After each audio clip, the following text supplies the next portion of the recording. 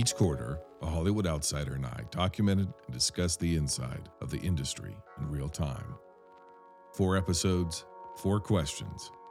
I'm Jason from Binge Movies, and this is The State of Cinema, Quarter 4.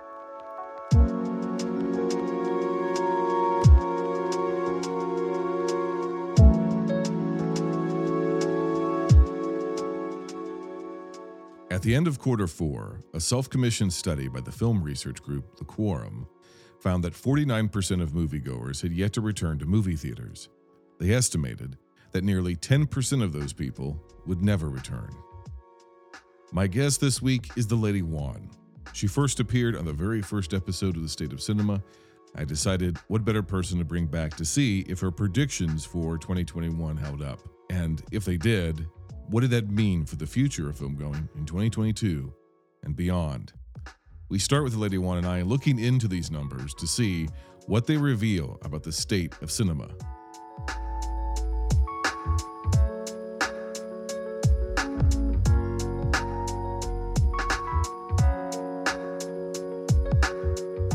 We were projecting out of how history would look back at 2021.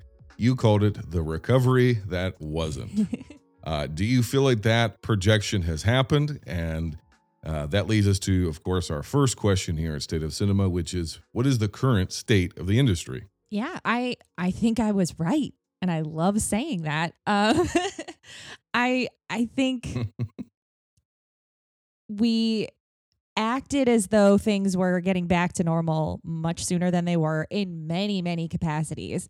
But like I said, when we spoke for Q1, the one thing we were all able to do before different protocols and vaccines was sit in a dark room and watch movies.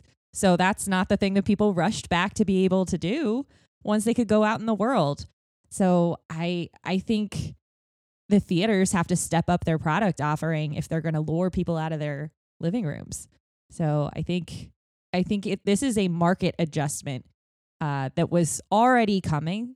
This was already trending in this direction, but COVID just escalated what theaters are going to need to do to provide a unique experience.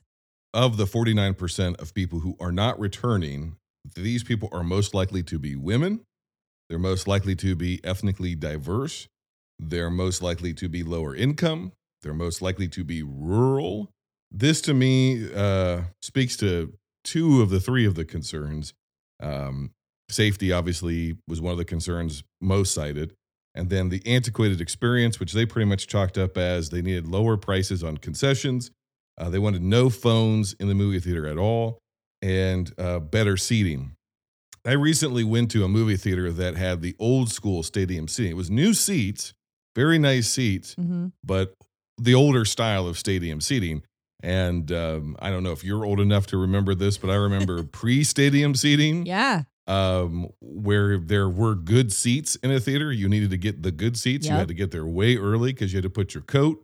If you're in the Midwest, they don't have coats in Florida, I don't think. No. But you had to put something to take your seats while one parent went and got concessions and other parent stayed with the seats. And it's kind of a nightmare. And so when they moved to stadium seating, it was like every seat is now a better seat. But I went back to that format, tighter rows, a lot more people crammed in there.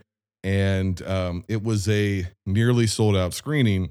And I was masked up the entire time and kind of uncomfortable because it'd been the first time I'd been in a full-blown, massive movie theater that was jam-packed full of people since COVID. And I was uncomfortable, even though I was enjoying the movie. I was uncomfortable, not just in the seating arrangement, but just being in there with that many people.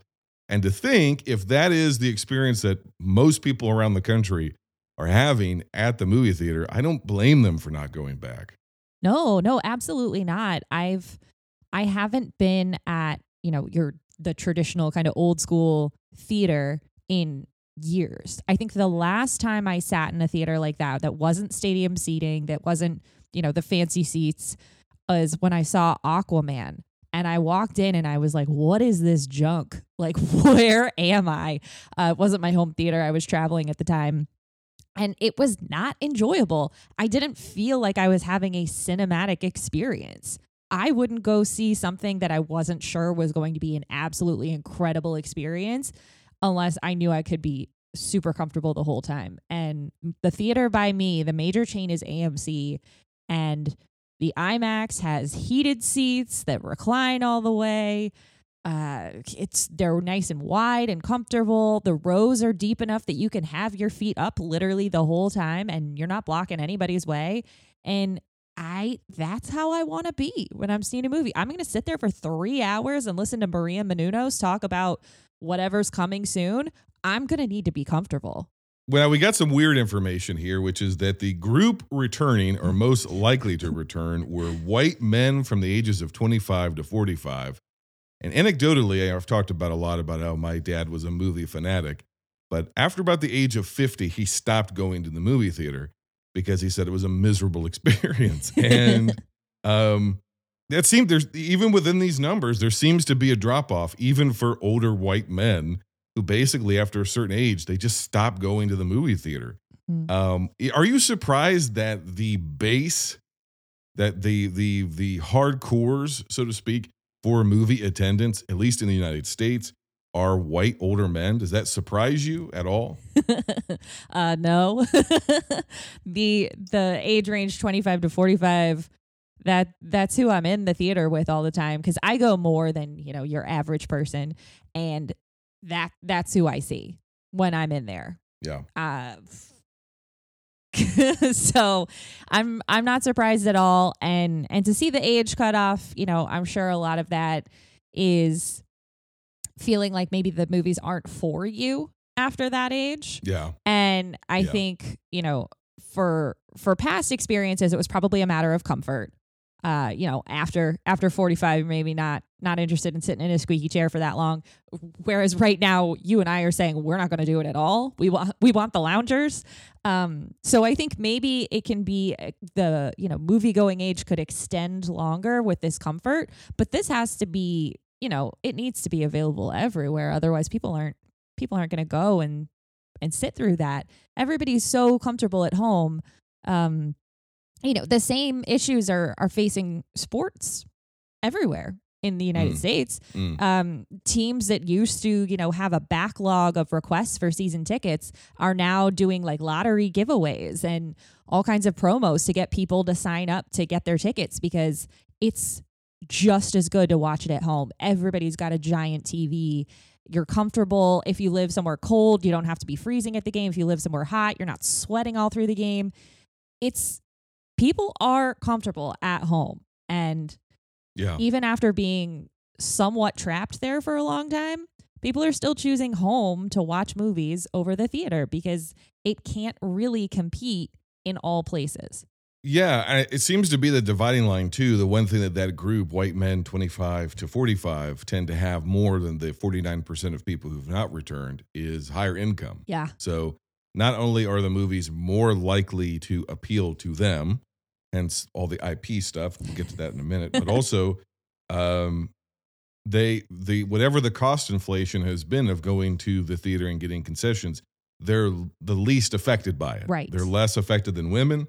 They're less affected than minorities. They're less affected than people in rural communities. I mean, my guess is if you did this in a rural area, you'd still find that against national or more urban areas, men were less likely to go to the theater in rural areas. That has to do with distance and inconvenience. Mm-hmm. And so when you really look at it, what it all seems to boil down to is 49% of people are not coming back to the theater. Right now, they're estimating that of that 49%, 8% will never return. Yeah. I think that number is probably going to be higher if I had to guess. Yeah. It's that if the sum total of this is the movie is going to the theater is an inconvenience.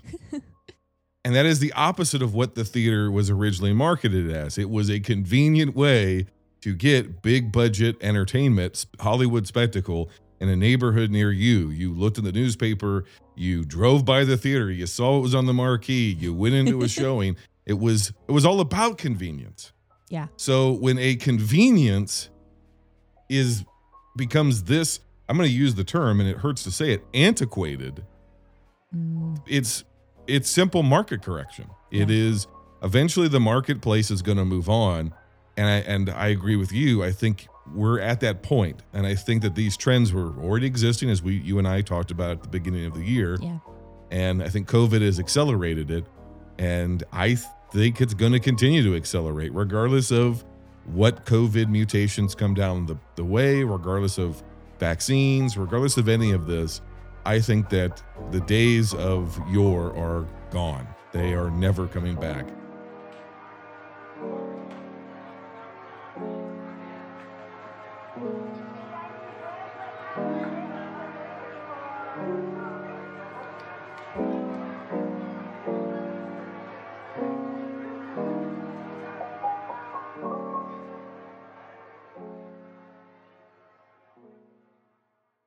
A decrease in attendance means a decrease in the box office and the viability of major theater chains.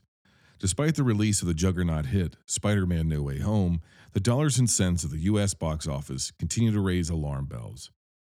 Of the top 10 highest-grossing films of 2021, the Walt Disney Corporation accounts for 50%. Superhero movies also account for 50%, and existing IP movies account for 90%. Arguably, the two most domestically profitable movies of 2021 were A Quiet Place 2, which came in at number 8 for the top 10 of the year. On a budget of $17 million, the movie grossed around $160 million. And Ghostbusters Afterlife, which comes in as number 9 for the top 10 highest-grossing films of the year. On a budget of around $75 million, the film had, at the end of 2021, made around $122 million domestically. The total domestic box office neared $4.4 billion in 2021, down 61% from 2019. Looking past the trees of data to see the forest of the cinema experience, there seems to be a need for innovation in how consumers buy tickets or a gross recalculation on how studios finance their films.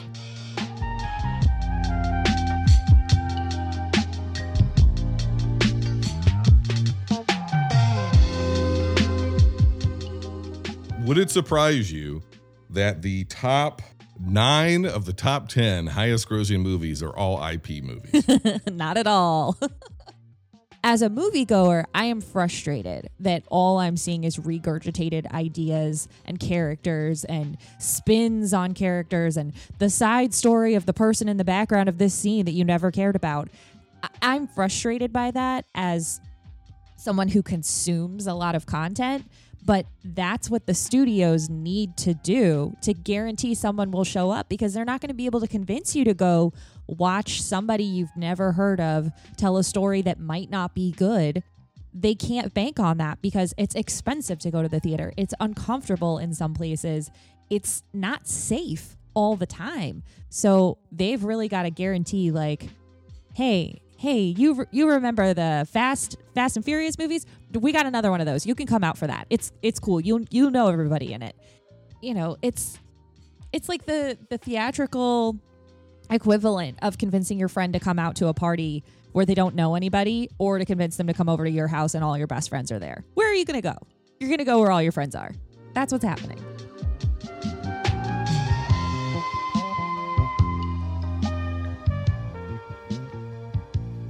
I am trying to be optimistic and hope that this will encourage smaller budget movies to be made, diversifying the content for people.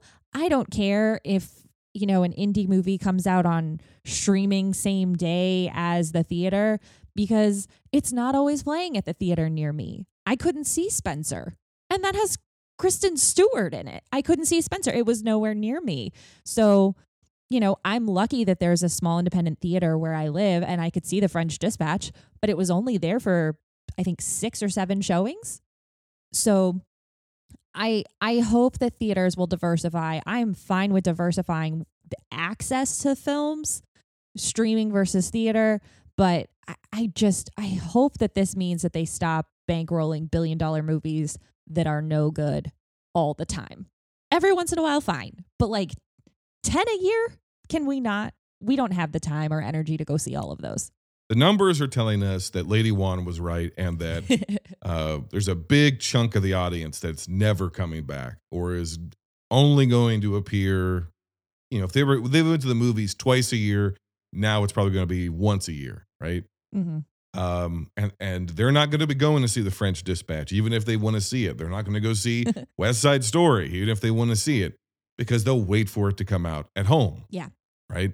They're just not. It's just not what people do, because, again, I think what we've discovered is that going to the movies is very inconvenient for a variety of reasons, and it's cost prohibitive for a vast majority of people in America at this point. So you only have two options, which is continue to produce movies that cost over $200, $300, $400 million to make, then just charge more for those movies. So you're charging that 51% that's still of white, wealthier males, basically, yeah. who are going to the theater. You just start charging them more.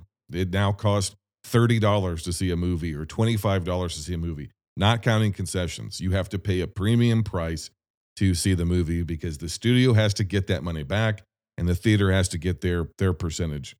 That's option number one, which I don't see as tenable, because I think there's a drop-off point even for hardcore moviegoers and for wealthier people with more disposable income. So I don't think you can go that high. I think we're approaching a ceiling of what even people like you and I are willing to spend on these movies. Mm-hmm.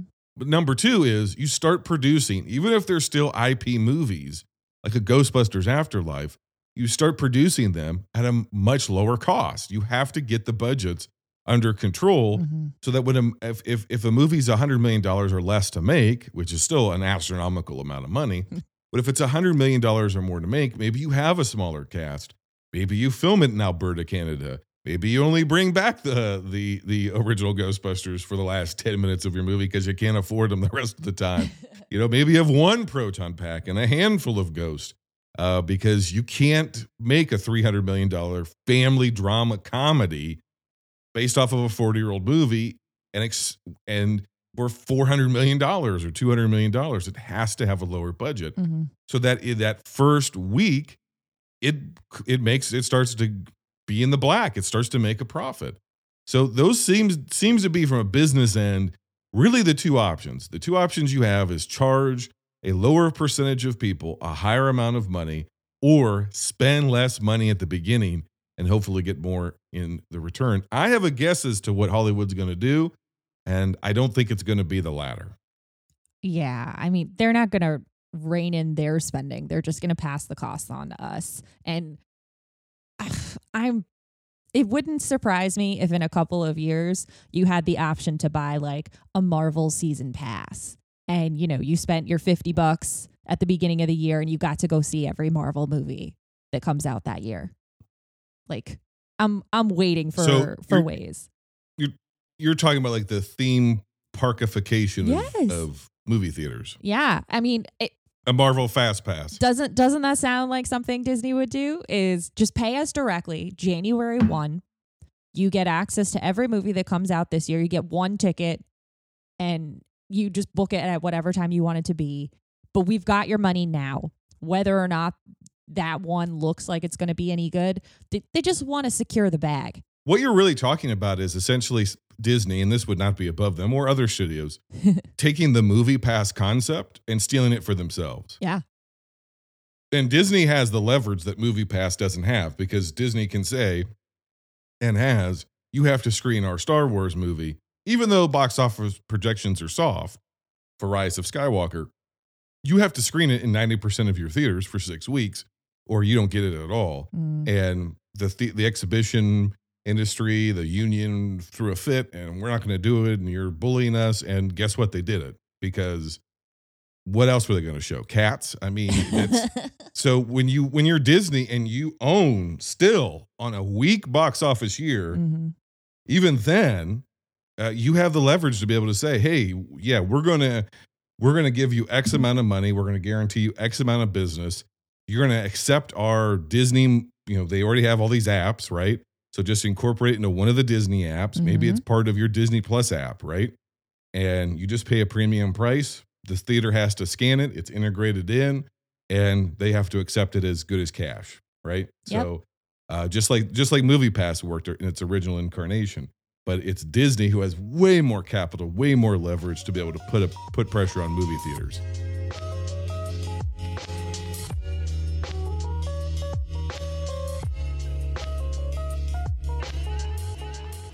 ticket sales experienced a domestic slump in 2021, then foreign sales must have been a shock.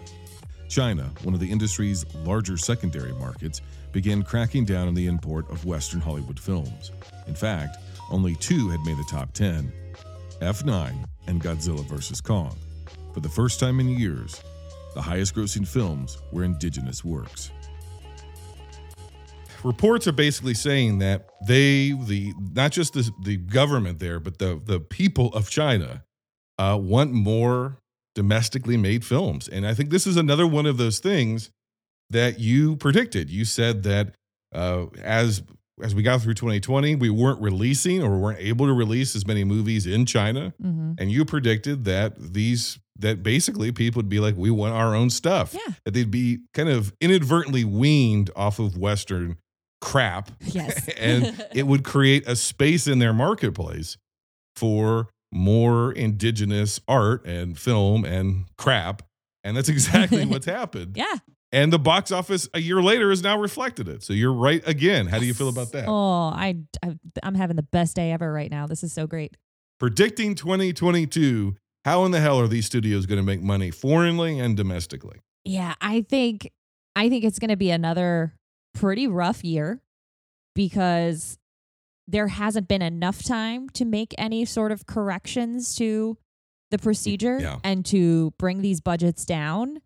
And we just talked about that's probably not what their first move would be, but that's going to be what they have to end up doing at some point is we have to get fewer of these massive budget movies. They won't go away entirely. There's the expectation of the scale of some types of stories. You're still going to get that, but there hasn't been enough time for any studio to drastically change what they were planning to do for next year.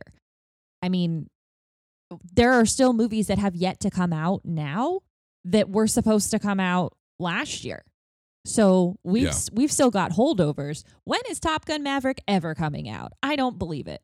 It's just, you're right. I've seen the trailers forever. So I think 2022 is going to be another pretty rough year because people are not just going to turn around and all go back to the theaters. It's still not going to happen. And they're not there yet with more diversified projects, more diversified access to films. The plan isn't in place. I think HBO Max putting the same day release was a good experiment. I'm curious to see what impact that will have on their films going forward. I know Christopher Nolan hates it, but well, what's interesting is they're not continuing it in 2022. Right. Isn't that interesting? Right. It's very strange. It feels like it was. I mean, I think the general reaction when they made that announcement was like, "Whoa, really? For the whole year? You're gonna commit to that now?" I think everybody was a bit surprised that they committed to so long doing that. But looking back, I think it was really just a desperate act to get people to sign up for the service. But and you also look at the slate of movies that Warner Brothers had, and was Reminiscence going to do any business at the box office? I don't think so. I think the movies that probably were like the most affected, if I had to guess, would be Dune, Godzilla vs. Kong, and maybe you could argue, I think they had one more kind of big one. I'm trying to remember. Mortal Kombat, maybe. But I think Dune is probably the most effective, but it got a theatrical release as well. Yeah. So it's one of those things where I know that this year I watched more Warner Brothers movies than I would have if they were theatrical only. I never would have seen Reminiscence. No. I certainly wouldn't have seen it the weekend that it opened. Yeah. And that goes for, Malignant or Conjuring 15 or all of these other movies that have come out. It's really strange that things are objectively worse, but we're moving more towards a theatrical release schedule and we're not pulling back. And that is very, very odd to me. It really is just top to bottom a bad look, right? From the theaters that they're like, you're not coming out. You're not doing this.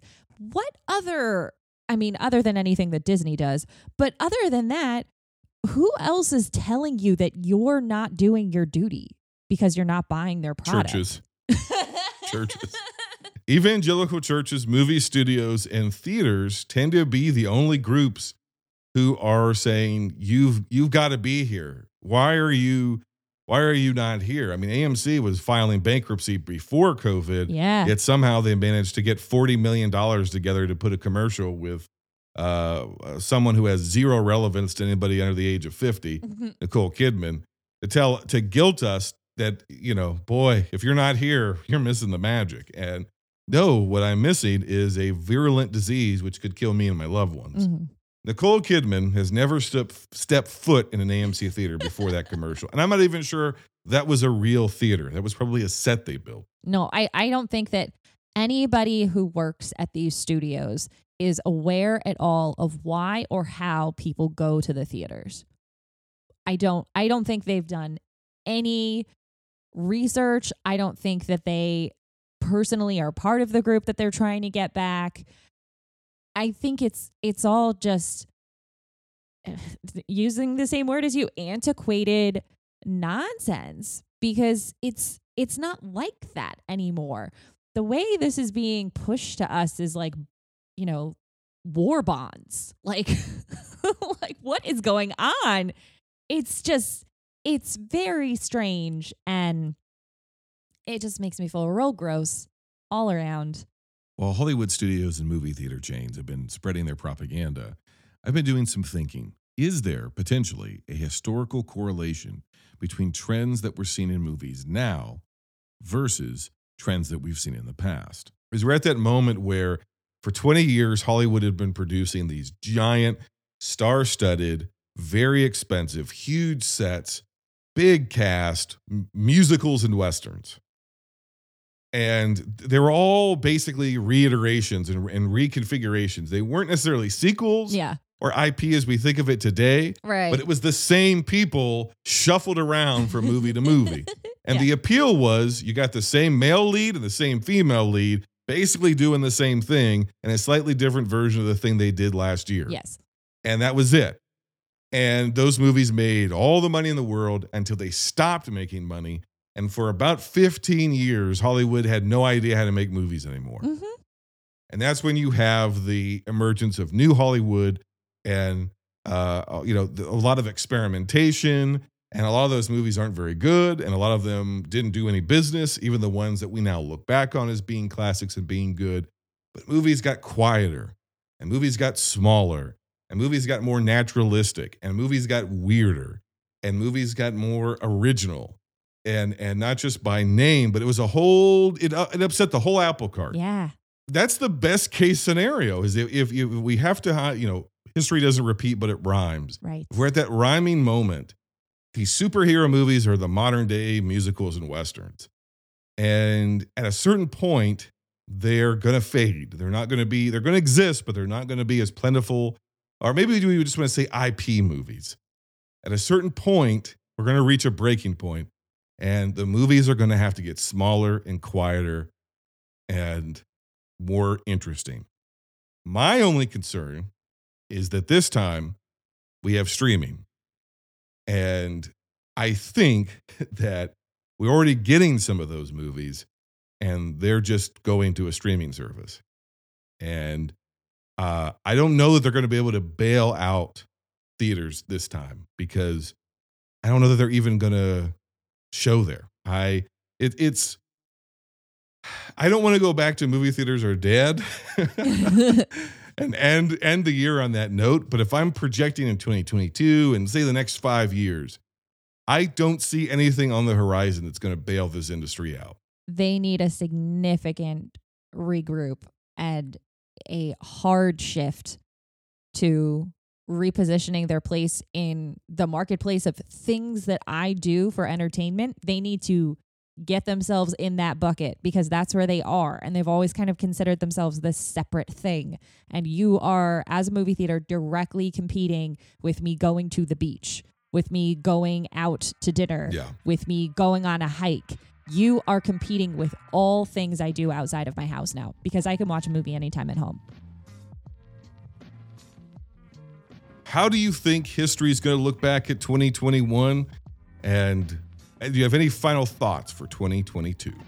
We will see this time economically as a reevaluation of priorities. Top to bottom, every industry, do we actually need this? Do we need as much of this as before? Everybody's reevaluating, and that's going to impact a lot of industries. And the ones that can pivot and adjust and provide better services or products, those will survive, and others won't. And that's okay. Supply and demand is important for a reason.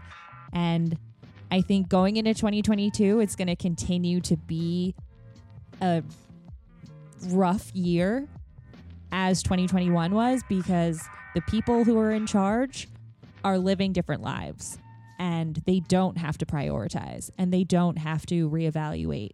And I think that is going to cause a delay in the adjustment on their side. We come to this place for magic. We come to AMC theaters to laugh, to cry, to care, because we need that, all of us. That indescribable feeling we get when the lights begin to dim and we go somewhere we've never been. Not just entertained, but somehow reborn together. Dazzling images on a huge silver screen, sound that I can feel. Somehow, heartbreak feels good in a place like this. Our heroes feel like the best parts of us, and stories feel perfect and powerful because here they are. AMC Theaters, we make movies better. Oh. You're not taking me to places I've never been before. You're taking me back to the same place over and over and over again. All of the verbiage that they used last year, we're closed now, but there's more important things. Be safe. That was all garbage. That was all lies. That was all corporate face-saving, maneuvering, and everything they were doing behind the scenes was spending tens to hundreds of millions of dollars in advertising campaign to try to guilt you, to use religious guilt, into coming back to a theater at the risk of your health. Yes. To watch a franchise film that you could watch later, just a month and a half later at home. And that's not a good look. And you're right, it's gross and it's sad. And it sucks. I wish that we could look back and say, this was the year where independent film really broke through. But I feel like independent film was less accessible in 2021 than it was in 2020. Yeah.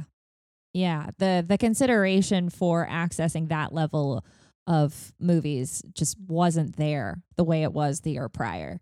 And if you don't have an independent theater near you, and you don't have all the time in the world to get advance notice of the 3 days that movie will be playing and make sure your schedule accommodates it, you're not going to get to see those things. And I think we took a step back in 2021 versus 2020. And that is not encouraging for 2022.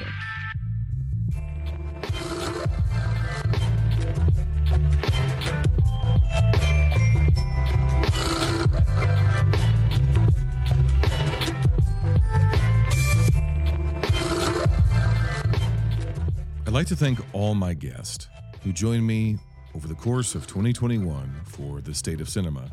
It was an experimental, completely different type of show than you're probably used to hearing here at Binge Movies. First and foremost, I'd like to thank my first and last guest, the Lady Juan.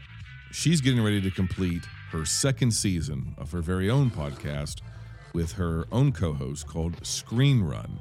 In season 1, they went through the films of Kevin Smith. In season 2, they've done the Alien series. Make sure you check them out. Once again, that's called Screen Run. You can find them at screenrun.fun.